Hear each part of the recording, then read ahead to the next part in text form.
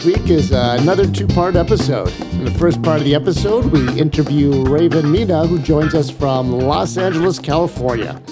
Raven got her start bartending in Riverside, California while she was still in school. Raven originally worked as a server and barback, but once she was given the chance to become a bartender and create cocktails, she fell in love with the craft, and you can now find her working at Death & Co. in Los Angeles, as well as Native Son. In the second part of this episode, the badass bartender Elissa Dunn returns for another chat. Elissa discusses her viral video success and how this led to a substantial increase in social media followers. Enjoy the show. Okay, welcome back to another episode of the Industry Podcast. I'm your host, Kip Saunders. This is the producer extraordinaire, Dan Soretta. What's happening? I'm still awesome. No real complaints there. Oh, that must be great for you. Yeah, consistency is key, man. And how are things going with you? Same old, you know. Yeah. Just living in the slightly post-COVID world of the service industry. So fun times as always. And we've done the traditional weather-wise smash cut to winter from summer last week to this week. Yeah, it's great. So we got snow on the ground. Yeah, last week it was about 20 Celsius. Now it's below zero. We got a lot of first world problems going on. I swear to God, I just got back from a trip out to Victoria, and I was like, "Why the fuck do I live in this city?" And I have not answered that question yet. Yeah. Anyway, it is what it is. If you are enjoying what we do here on the Industry Podcast, the best way that you can help us out is to subscribe, rate, and review the show. If you would like to be a guest or provide support for the Industry Podcast, you can do that on Instagram, DM at the Industry Podcast, or you can email us directly, info@theindustrypodcast.club, CLUB. The artwork is done by the fantastic Zach Hanna, zachhanna.co. You should check out him for all of your graphic arts needs. He does an amazing job on our Instagram page. Mm-hmm. And how would one go about finding you at one of your bars in town? Well, if you're in downtown Kitchener, then you're going to want to go to Sugar Run. It's a speakeasy and rum bar. You're going to have to check our Instagram page at Sugar Run Bar to find out what the password is. And then uptown, Babylon Sisters Wine and Cocktail Lounge is open presently, and we have some amazing stuff coming up there as well. So check that out. That's Uptown Waterloo, Babylon Sisters Bar on Instagram. Perfect. And as always, I'll have links to everything we talked about in the show notes. So always check that for reference in case you're wondering what it is. Well, enough about us. Let's get to our guest. Raven Mina is about to join us right now. Hi, Raven. Hi, guys. I'm good. How you doing? Pretty good. Thanks for coming on the show. Appreciate it. Yeah, so you're coming to us from LA. Yeah. I'm guessing the weather's much better there. Yeah, I was just going to bring that up. I'm like, oh my God, I'm so sorry for you guys. You guys are in Canada, right? Yeah, correct. Yeah. Oh, yeah. Man. I don't know for how much longer, but. Right. You guys got to go south for the winter, man. I know, but then we have to, then there's the whole dumpster fire that is the U.S. political system right now. So yeah, exactly. Political turmoil. Good job on the midterms, though. Oh, yeah. We'll see how it goes. Thank you. Well, like I said, if America's Budweiser, Canada is Bud Light, so we're not far off. That's true. It's no. Right around the corner. Yeah. Okay, so let's talk a little bit but we don't need to talk so much about weather and politics. There's about 5 million podcasts about those. Right. So let's talk about bartending. How did you first get into the service industry? I was 21 years old. I was going to school to be a nurse. I'm part Filipino. So my dad was always like, you have to be in the medical field. And I started waiting tables at this quaint little craft cocktail spot in Riverside. And I just kind of worked my way up, and I became a bartender, and I just stopped going to school, and here I am now. Yeah. So you started off waiting tables. Was it one day they just kind of threw you behind the bar, or you had been sort of trying to get there? I found an interest in it, and we had a couple bartenders that just wanted to do other stuff. So they left the company, and we needed bartenders really badly. So they threw me behind the bar. I was bar backing. I wanted to do it. And then also that time crunch of we need a bartender. Yeah. So I kind of I don't know, it was a really what is it? Sink or swim moment. Right. But yeah, it worked out. I was bartending there within that year. And I know sometimes people bar back for forever, so I was really lucky to be able to be promoted that quickly. And they were already doing pretty high end craft cocktail stuff there. Yeah. So the bar that I worked for in Riverside, the guy who owns it, his family is like they supply the produce to In-N-Out. So like they were already like a pretty they were like a wealthy family. So he wanted to open up his own bar and restaurant. So he had already opened up a restaurant, and then he was like, you know what, I want to open up a craft cocktail bar. He paid Death & Co. like proprietors to come down and teach all of his bartenders and like all of his staff like how to do everything. So he like had Death & Co. like behind kind of like his business at first. So we were already doing like that level in Riverside, or what we were trying to. What was that? What was the bar called? So it's called W. Wolfskill. W. Wolfskill. Okay. Yeah. And so that's kind of like if you're just like, I can imagine you're just sort of being a bar back, and then so often this is how it works that like you kind of end up at your job by accident because they just need somebody right away. But it's kind of for not having any bartending experience before that and then getting thrown into that kind of level of service is almost like drinking out of a fire hose. My head wanted to explode with all the stuff I was learning, you know. And then creating cocktails was also like really wild that first year, you know, because they wanted us to get stuff on the menus. And I think we had like a 12-drink cocktail menu at the time. And I'm just like throwing everything like but the kitchen sink in. And I'm like, does this work? And like, of course it didn't, but I figured it out by trial and error. So they worked out. But yeah, so I worked there for a while. I ended up working at like a nightclub bar down the street called The Lobby. And then from there, one of my good friends from W of Skill told me that there was an opening for specifically a female bartender at Death & Co. And, you know, Riverside is only like, I think like an hour away from LA or from the bar. So I was commuting from Riverside to LA for about 6 months or so just to work at Death & Co. But I'm closer now. I'm like 30 minutes away. So it's not as bad. How was the traffic for that hour drive? Oh, dude, it was pretty bad. Yeah, pretty bad. But, you know, it wasn't as bad as going the other way. Because, like, as I was going into LA, everybody was coming out. So there was that. Also, when you're coming home, it's like fucking 2 a.m, right? And yeah, you got so an I was hour like, drive home. Yeah, flying down the freeway. But yeah, there was nobody on it, which was nice. Like, no traffic. So just time to listen to podcasts, you know? Yeah. So, so when you say they were specifically looking for a female bartender, why was that? They had no other female bartenders. Like they were all men. Weird. Huh. Yeah. So like they actually, the female bartender that they had quit. So they were like, oh, well, we need to find another one. I just think that there need to be more women behind bars. You know, I think that Death & Co. definitely needs to have another one. We're hiring right now. So I'm hoping that we'll hire another female bartender. We interviewed, this is a long time ago now, so I might fuck this up, but Alex Jump, who is the head bartender or was the head bartender at Death & Co. in Denver. Yeah. And I think she was involved in some of the training for the original Death & Co. LA when we were surprised Denver opened before LA. Yeah.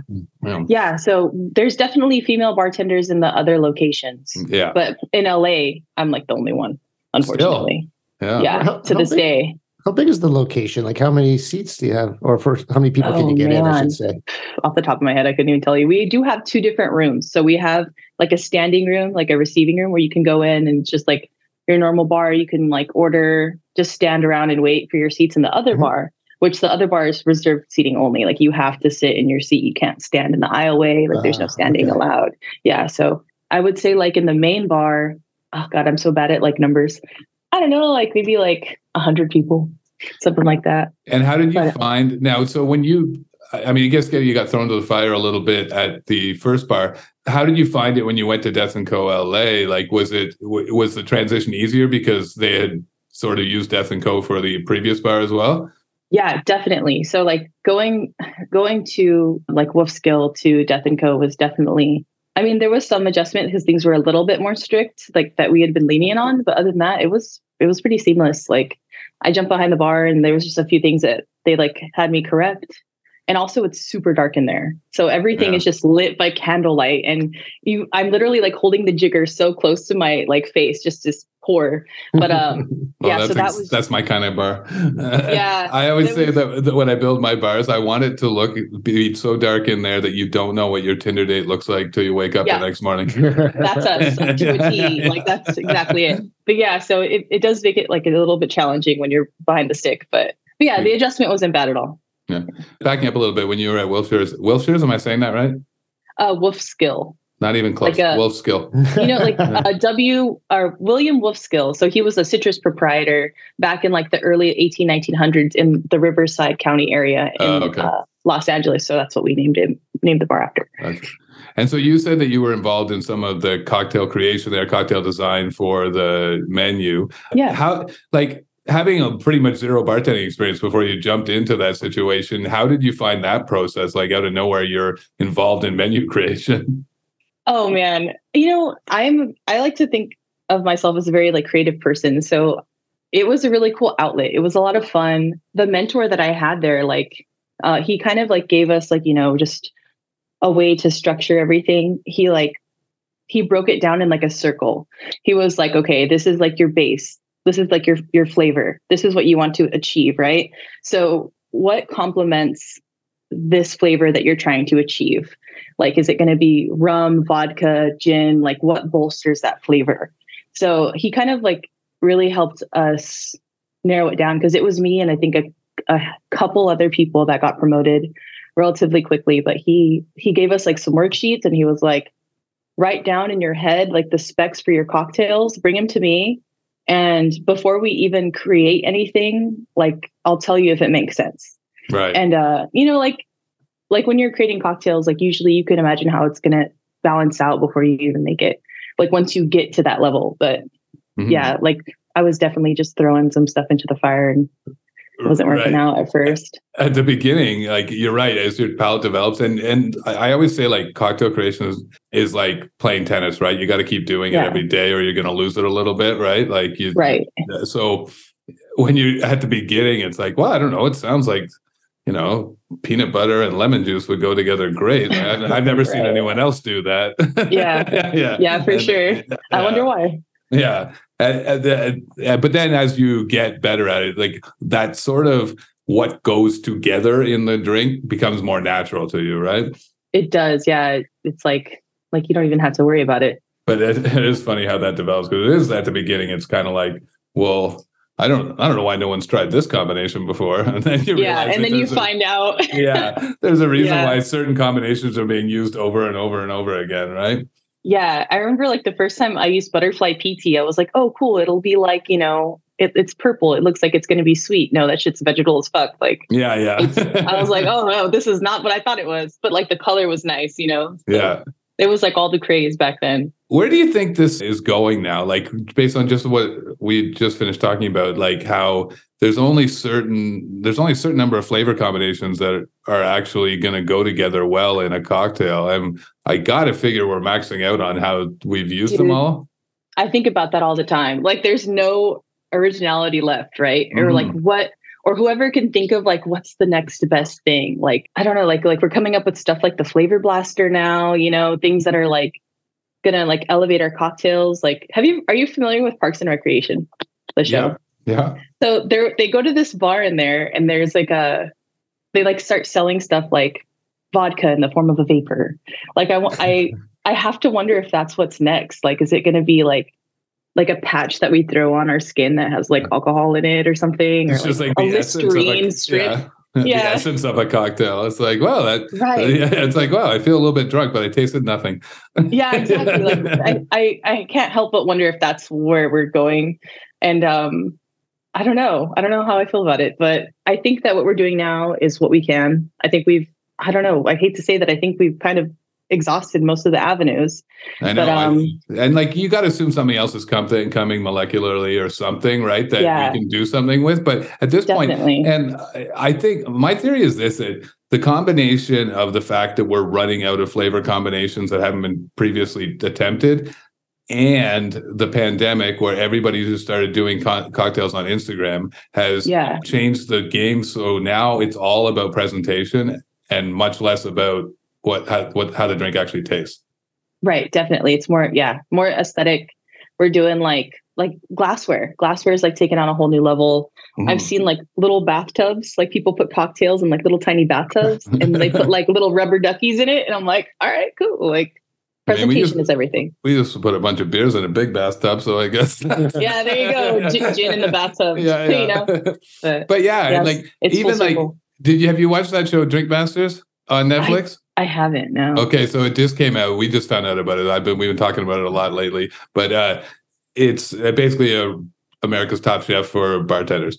Cool. Yeah. It actually is cool to watch, and it's like I'm not a reality show guy, so I had never really watched something all the way through, and they do all the thing where they play with your emotions during the whole thing, so you get hooked very easily. But do they have like a Dave Navarro guy come in, like like on Ink Master? You know what I'm talking about? No, I don't. But they have like a guy, like an expert come in and judge. Yes, they do. Yeah. Okay, cool. But like what I found about it was like as they're going through the competition, like so much of it was based on the look of the drink instead of like how and they're all trying them and they're just like, oh yeah, well, this is very balanced or whatever. I'm like, yeah, I'm sure these are some of the best bartenders in the world. I'm sure they know how to make balanced cocktails, but it was very presentation forward. Now, and again, it's a TV show, so I guess they need that, but like it just seems like the trend that we're heading towards more and more. Okay, yeah, I agree. But yeah, so what's the next aesthetic thing? Like how, like if we can figure it out and pinpoint it, maybe we can sell it to like Jeffrey Bezos or something. Yeah. Exactly. Get rich. So when are you involved in like the development of like how is Death & Co. LA as as a bar when it comes to like menu development? Is everybody involved, or is there like more head bartenders that handle it? I also want to say like Death & Co. coolest bar I've ever worked at. Like I've only worked at like this is like the third, fourth bar I worked at, but like everything is so organized, dude. The walk-in, like you go in there and like everything is labeled and like lined up. We have like these spouts that pour out for our batches. It's beautiful. But yes, to answer your question, so every bartender is included in the menu making process for cocktails. I remember I first started there last year in July, and I had a cocktail on the menu for the winter that year. They're very inclusive for like all their bartenders. Like off the bat, they want you to create something. We try to like get it going like 3 months in advance. We're actually changing our menu tomorrow. Oh, so wow. we just finished that for winter. We get everything going 3 months in advance. We have like a Evernote, like we have a wireframe. We try to get everybody's ideas and throw them all together. And we have like a 30-40 drink cocktail menu. It's very extensive. So we want to make sure that everything is, we have every cocktail represented, on that menu. We're going to flip it. Everybody's involved.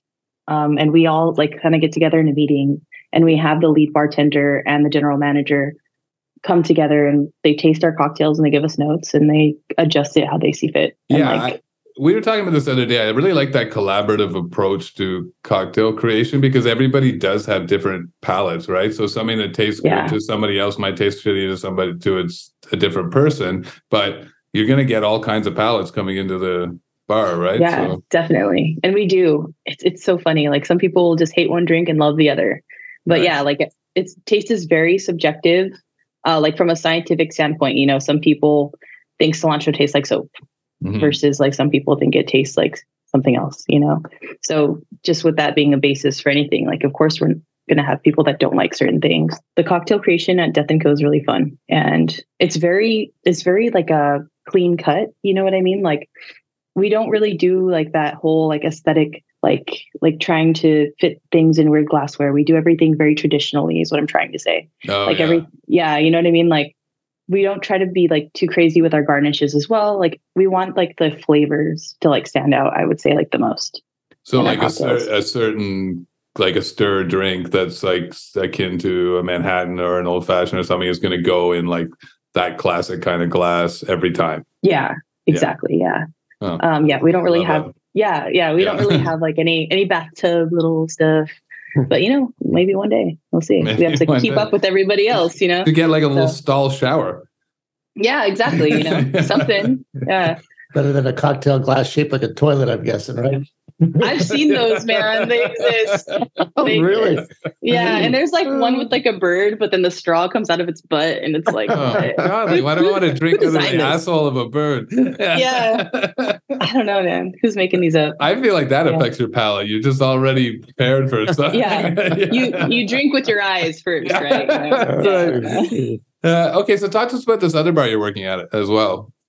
Yeah. Okay. So Native Sun, they're great. So the company started in Santa Ana, I believe. And they opened up another location in Rancho, and we just opened up an LA one, and I'm a part of that.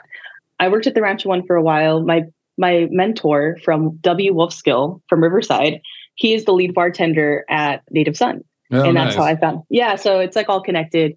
That's how I found out about it. And they're a great company. Everybody who works there is just so cool. Like their hiring process is really fun. So when I applied to work there, the owner himself comes down and he like sits in with the interview, and they go around and they're like, I want you to draw a picture of your favorite cocktail.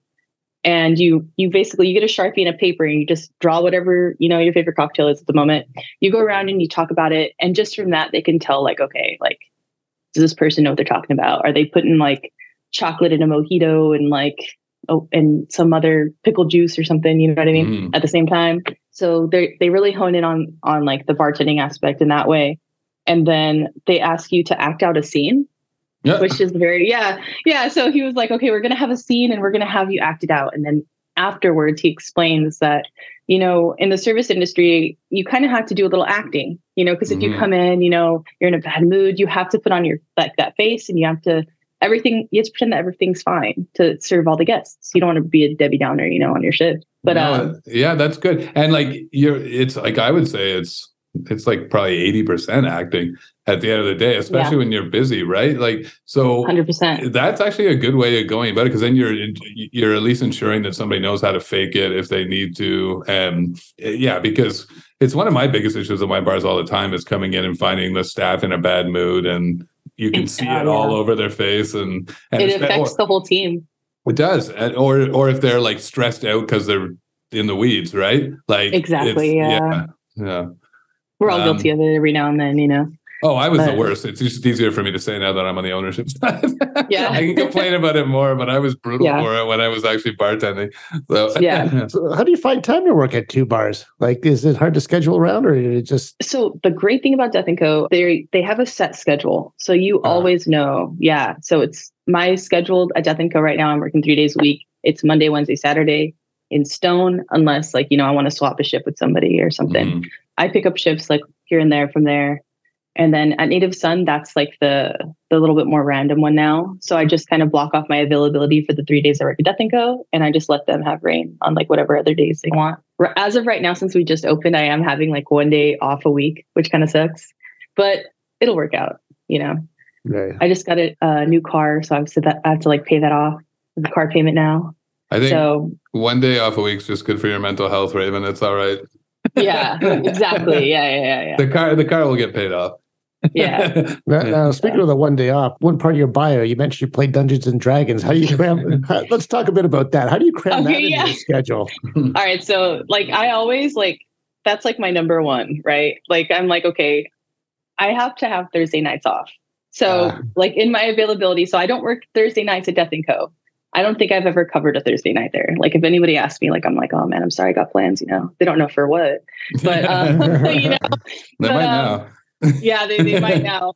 But yeah. And then like at Native, I just like put my availability that I'm willing to work the lunch shift. And then I just can't work nights anymore, on Thursday nights. So I have Thursday nights off just for Dungeons and Dragons. And then I have Sunday nights usually off, like the whole day or day and night. Okay, so like I'm old, so when I played Dungeons and Dragons when I was like a kid, and nice. it was like a bunch of dudes, very nerdy guys sitting around in a circle, in their parents' basement. So, but are you playing it online, or do you get together with people? Yeah. Okay, so when we started playing, it was in 2020 during the pandemic, and we were on lockdown. So it gave us like a way to pass the time, something to look forward to every week. So we started then, and we were doing it 1 night a week then, and we started online. There was this site called Astral Tabletop, which no longer exists. They just shut it down like a few months ago, which sucks. So we were using that. And we just moved over to another site called Foundry. So we're using that online. And then you can have your like D&D sheets online as well for your players. So yeah, so we're all online. We'll do like a Discord call. And we don't do the face-to-face thing like how we're doing right now for Zoom. We just have the audio on, and we just like all get together in the chat room, and then we play. And we have a map online, which is really cool. So you can see your character moving on the map. Right. Oh, okay. And these are these people you knew previously, or just met them through doing this? So actually, the old dungeon master we had. He was in the back of house at Wolfskill in Riverside, as we talked about earlier. Everything's all connected. Yeah. But yeah. So I met him because he was one of the chefs in the back of house, and he was like, "Oh, hey," and we're all nerds, you know. Yeah. And he was like, "Oh yeah, I'm starting this new D&D campaign, and like, do you want to be in it? I'm looking for people. I've never D&D or DM'd before." And I was like, "Yeah, fuck it, man. I've always wanted to play since I was in high school, but I never had like enough friends or anybody who was interested to play it."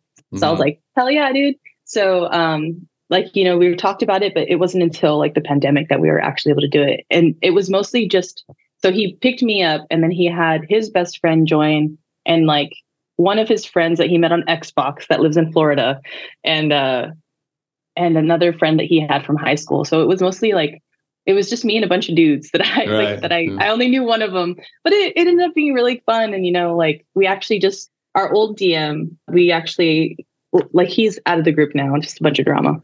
And we have, no, there's D&D drama, dude. But, you know, but yeah, so we brought in this other cool chick that I met because she was like one of our chef's girlfriends who plays, and so we brought her in, and it's been fun ever since. Like it's been really cool. It's a cool thing to do like once a week, and to get away from everything, you know. Nice. How long do the sessions last online? Oh man, like so we try to start around like 9:30, and we'll go usually until like 1 a.m. or 1:30 in the morning. Oh shit. Wow. Yeah, so it's a while. Well, it's true. I've never had a short D&D game when I did play. No, they're never short. Yeah. But it is very easy to get caught up in them, right? Yeah. So that's the other thing too. Like the time flies kind of. It does. And you kind of, sometimes you don't want it to end. You're like, oh man, is it already 1:30? Dang, are you sure you can't go a little longer? And, you know, I'm a bartender, so I'm used to being up that late. Sure, but everybody else lives like these normal 9 to 5s, and they're like falling asleep and shit. I'm like, all right. But yeah. That's funny. Okay, so when you're like we'll move back into bartending now.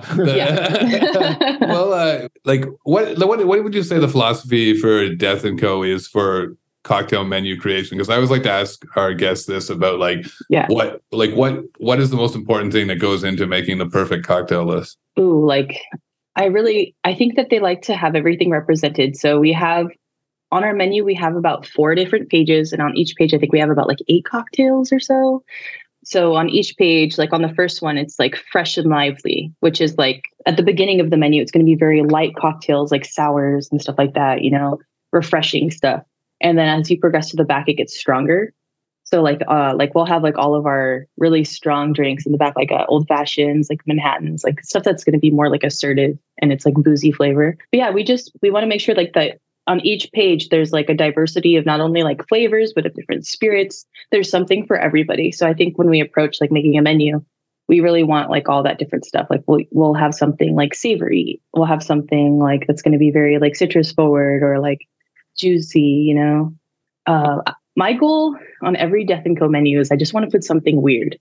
Right. Like, you know, and sometimes it works out and sometimes it doesn't. But yeah, like I love weird stuff. Like I want to make something really weird and put it out there. But we definitely just want very like balanced, awesome cocktails, like where the flavors really shine, I would say. Nice. Sorry, how old are you, Raven? 28. 28. So you're still super young. So like, what do you see for your future? Do you keep on, like, do you want to keep moving on and just bartending, or like, are you looking to move into more of a management or ownership side, or like, and I'm just saying, I'm asking this because I thought for up until I was probably in my mid to late 30s that I was eventually going to go do something else. Besides working in the service industry, but I loved to travel, and it was the best way to do it. It was like you can work anywhere and you can make money pretty quickly, and then just kept. And the next thing I knew, I was like old, and I was like, "Fuck, I guess I'm not starting a new career." That's tough, right? Yeah, I know. It's like the impending doom is upon me. Yeah, you got some time. I got some time. Yeah, no, it's been something I've been thinking about lately too. Is like I approach my 30s, I'm like, I never like really saw myself doing this for like forever, like a long time. I think like it can be really hard on your body. Yeah. So I don't see myself doing it probably past like 40, or like maybe 35, like bartending behind the stick. Managing, I feel like I could probably do. But yeah, so I don't know. I'm not really sure. Well, I'm just kind of figuring it out as I go. I feel like that Dan would probably agree with me, is that like one thing we discovered since we started doing this show is that like the way you can make money off the service industry as a career has expanded like so much. Like we talked to so many people who now they're just into consulting and they just have a consulting business, or they're authors, or they're doing online classes, or they're on TV shows, right? Like it's not like when I grew up in the industry, like there was no chance you could be a fucking Instagram bartender, right? Right. Yeah. Now that's a full-time job for people. Yeah. Elissa Dunn comes on all the time on the show, and that's basically what she does now. She works sometimes in a bar, but the majority of the money she makes is from being an Instagram bartender. Like that was never even a world that I could consider. And your body does start to break down. And then you're like, well, so for me, it was like, well, I better get into either ownership or find something fucking else to do. Yeah. No, for sure. Yeah, definitely, man. Like I don't know. I always really like science too. And like, sometimes I like play with the notion of like going back to school, but I also don't want to like rack up student debt. Like, that's like another thing here. But yeah, so it's just like a lot of things that on my mind that I'm thinking about career wise. Uncle Joe's trying to forgive all that debt for you. Yeah, I know, right? Yeah. So I better start now then, huh? Yeah, start now. Like right now. True. All right. Well, Raven, this was super fun. We really appreciate you coming on and wish you all the best. And tell our listeners how they can find you on social media or wherever they need to follow you. So I'm on Instagram under Zen Raisin, ZN Raisin, like a dried grape. Yeah, you can find me on there. Yeah, I just mostly post like nerdy stuff, funny memes. I work out. I do CrossFit. So like I post like CrossFit stuff. But yeah, if any of those things interest you, give me a follow. Awesome. Well, thanks again. We really appreciate you coming on and best of luck. Thank you so much for having me, guys. It was nice to meet you. Good luck out there in Canada with the cold weather. I'm sorry. Yeah, we're all sorry about it. Yeah. Okay, right on, guys. Yeah, thanks very much. Thank you, guys. And now for the second part of the episode with the badass bartender, Elissa Dunn. And now we are joined once again by Elissa, the badass bartender. Thanks for coming on the show again for our little monthly spot here. How are you? I'm good. Thanks for having me. Yeah, wonderful. Thanks for coming out. Yeah. What's new? I hear you really spiked your followers recently with a video that you posted. So tell us about that. Yeah, I did. So it's honestly kind of like, it's good and bad. So the video that went viral, on Instagram got like 11 million hits. On TikTok got a couple million as well. I went up about 50,000 followers in like a month. Crazy. It was literally just a like 13-second video of me pointing to bottles of tequila. What? So what? So the video just starts with me, like you just see me and I just point up. And the text just says, I saw that one. Stop drinking these tequilas. Yeah. And it was Casamigos, Don Julio 1942, Casa Azul. Drink these instead. And I didn't say anything. It's just me pointing to pictures of bottles of like which tequilas you should. And 11 million hits and 50,000 brand new followers because of a 13-second video that all I'm doing is pointing. That's crazy. What do you think? What do you think the reasoning behind that is? I think, I purposely put the stop drinking and I purposely put those 3 tequilas. Like it was really me fishing, right? Mm-hmm. It wasn't really me trying to educate anyone. I didn't put a reason behind it. I wanted the video to be quick. I think, you have to think of social media. You are marketing. You're marketing yourself. So sometimes you have to put those things that are going to catch people that maybe aren't as educational and they're not really putting your whole thing, but you just got to catch them so that they can then follow you and see all your other stuff that's very educational. So yeah, I mean, if you think for sure it was because I said like the stop drinking these, and I put those 3 main ones, which are the biggest, tequilas right now on the market at least in America. And I didn't put any reason behind it. And I swear at least like 3/4 of the comments are just people going, why? But it pushed it that much forward. That, the more people comment, the more views it's going to get, the more it's going to get pushed out there. So literally just because because someone typed Y or a question mark, it got to 11 million hits. Right. Now, what about tagging the video? What kind of, any different tags than you normally use, or? No, nothing. Really? Nothing. Oh. Yeah. It's funny that I saw, somebody posted today on Instagram that, like, with all the fake Twitter accounts that are happening now, somebody did a fake Casamigos. Oh, Twitter we're going to start making real tequila now? I reposted that for sure. Yeah. Oh, maybe that's where I saw it. Yeah. We call those our bill paying tequilas. You're right. Yeah. Because even at my bar, we have an excellent selection of tequilas, but we do have those three main ones. And I always start out when someone's looking for a tequila recommendation, I always start out with like the Don Fulano, the Fortaleza, here's the Tequila Ocho. And, they just glaze over and I go, or we can do the Casamigos, please. Casamigos. Yeah. Like, that's fine. You're paying my bills. That's fine. I know. It's funny. Eh? Like, there's so much name recommendation or a recognition for Casamigos. And what's the new one that The Rock? Terramana. Yeah. Which is also not very good. Yeah. No, yeah. I mean, I think it's a little bit better than the other ones. And he is trying to be a little bit more sustainable with his approach, but inevitably, he still is doing the additives and all of that kind of stuff. And so can only go so far. The thing you were mentioning when we were talking earlier is about something that's always been a pet peeve for me is when guests are reaching into your garnishes. Like we had, I remember we had one at Sugar Run and she was like, she just literally opened up, like it was a sealed thing of cherries or some sort of fruit. She just opened it up on the bar and started eating it like they were bar snacks. And I was like, what are you doing here? These are not, these are garnishes. I put these into people's drinks. Yeah, you don't have to like it when it was me. It's something that, inevitably when you're a bartender, you're going to have that happen. Someone wants to grab an extra lime. They want to grab a straw. They want to grab this. They want to grab that. And to a certain extent, I think when it's little things, maybe not the limes or like any type of food or fruit, but, people want to grab. And unfortunately, our bar, the way it's set up, we just don't have a place to put our garnishes and stuff like underneath where people can't get them. We have our kind of station really kind of in the bar. So I was serving this lady and her husband. She was clearly a little bit intoxicated, but nothing too bad. And, she orders a drink and I go to make her husband drink and I turn around and I notice she had a margarita or something. And all of a sudden I noticed her cocktail has, our nice Luzardo cherries in it. And I was like, well, how did those get there? Because I didn't put them in there. Yeah. And so I go to make her husband's drink and I turn around to go check them out. And I can like feel her looking to see if I'm paying attention or not.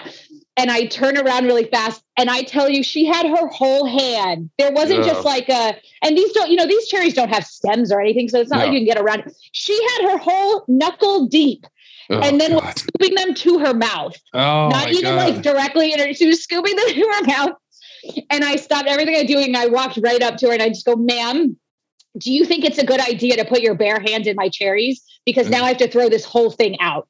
And you just see the video. I mean, it just couldn't have been more perfect. You just see the video of me like dumping the whole thing into the dump sink in a like fit of rage and me like stomping away. Oh, I never, like, I cannot understand that. Like what... The way people behave at bars is just amazing to me compared to like how they would behave at like a house party or like at their own house, or if they were just over for a dinner party at a friend's house. Like it's just shit you would never do. But when you're for some reason, when you're in a bar, you feel like you can just do anything. Like I've had caught people spitting on my floors. Like, what are you doing? I think, and this is what I told because I did get interviewed by Newsweek they actually found this video because it did go a little bit viral. It's an article about it. What I told them, and I still feel this, when people come into an establishment, when they are a paying guest, they feel like we've paid, now we can do whatever we want. We've paid our money, so now we're free. Yeah. We are owed those cherries if we want those cherries. We are owed this if we want that. Whether it's stealing glassware, I've had people try to steal my bar tools and, different things like that. I don't understand that. they think that because they're paying, they get whatever they want. That's not how it works. And we were talking about this last week, I think, on the podcast, but it also doesn't seem to carry over to like if they're paying for something somewhere else. Like if they go to the grocery store, they don't behave that way. We were talking with Kate Gerwin about the birthday thing, where people are like, "Oh, it's my birthday. What do you do for birthdays at the bar?" And I would always be like, "Well, I don't know. What did they do for you at the grocery store today? Did you get like free bread and shit, or it never ceases to amaze me. But like, there's something about. I mean, obviously, part of it's the alcohol, but like, but yeah, there's a sense that of definitely helps. Yeah. Yes. There's just this very and it doesn't help that, where I work is a very affluent area. So I'm sure and they're used to kind of that, more of that treatment. So when they're coming in. I don't know if we've spent a lot of time actually talking about the bar that you work in. So tell our listeners about the bar so they can come see you when they're in the area. Yeah. Yeah, so I'm in Phoenix, Arizona. It's technically located in Scottsdale, but Phoenix and Scottsdale are, they're all together. So it's the oldest cocktail lounge in Phoenix. It's called Merc Bar, MERC, Merc Bar. It's kind of like speakeasy, very like when you walk in, you feel like you're almost in like Soho, New York. Okay. Their first Merc Bar was actually in Soho, New York, and this was kind of their second location. Yeah, nice. The one in New York has since closed, but yeah, we've been almost 30 years they've been open. Wow, that's amazing. Yeah. Yeah. Who was that? We interviewed somebody recently from Phoenix who had just opened their own bar there as well. Well, that was Kim Hasserud. Yeah. Do you know Kim Hasserud? Yeah, Garden Bar. I love Kim. Yeah. Yeah, her place is fabulous. Oh, nice. So there's 2 bars to check out if you're in the Phoenix area. Also tell our listeners one more time on where they can follow you, because it sounds like you really are hurting for followers. So yeah. You can find me at the.badass.bartender. And stay tuned to right here at the Industry Podcast. Lisa's going to be coming on about monthly to do some of these little segments, but my scheduling is fucked up, so we'll see how. But we're trying. We're trying. Yeah. Okay. Thanks again, Elissa. Always a pleasure. Enjoy your evening. Oh, wait! Before I let you go, have you been watching that Drink Master show? I did, of course. Yeah. I binge watched it as soon as I could. Yeah, when we were interviewing Kate last week, I had to get her to promise not to tell me how it ended because I was only like halfway through. Oh, you haven't seen it? Okay. Yeah, but I have seen it now. So I do know how it is now. Yeah, but yeah. Okay, great. Well, thanks again, Elissa. Always a pleasure to see you, and we will see you probably in a month. Yes. Bye, guys. Okay. Thank you. See ya.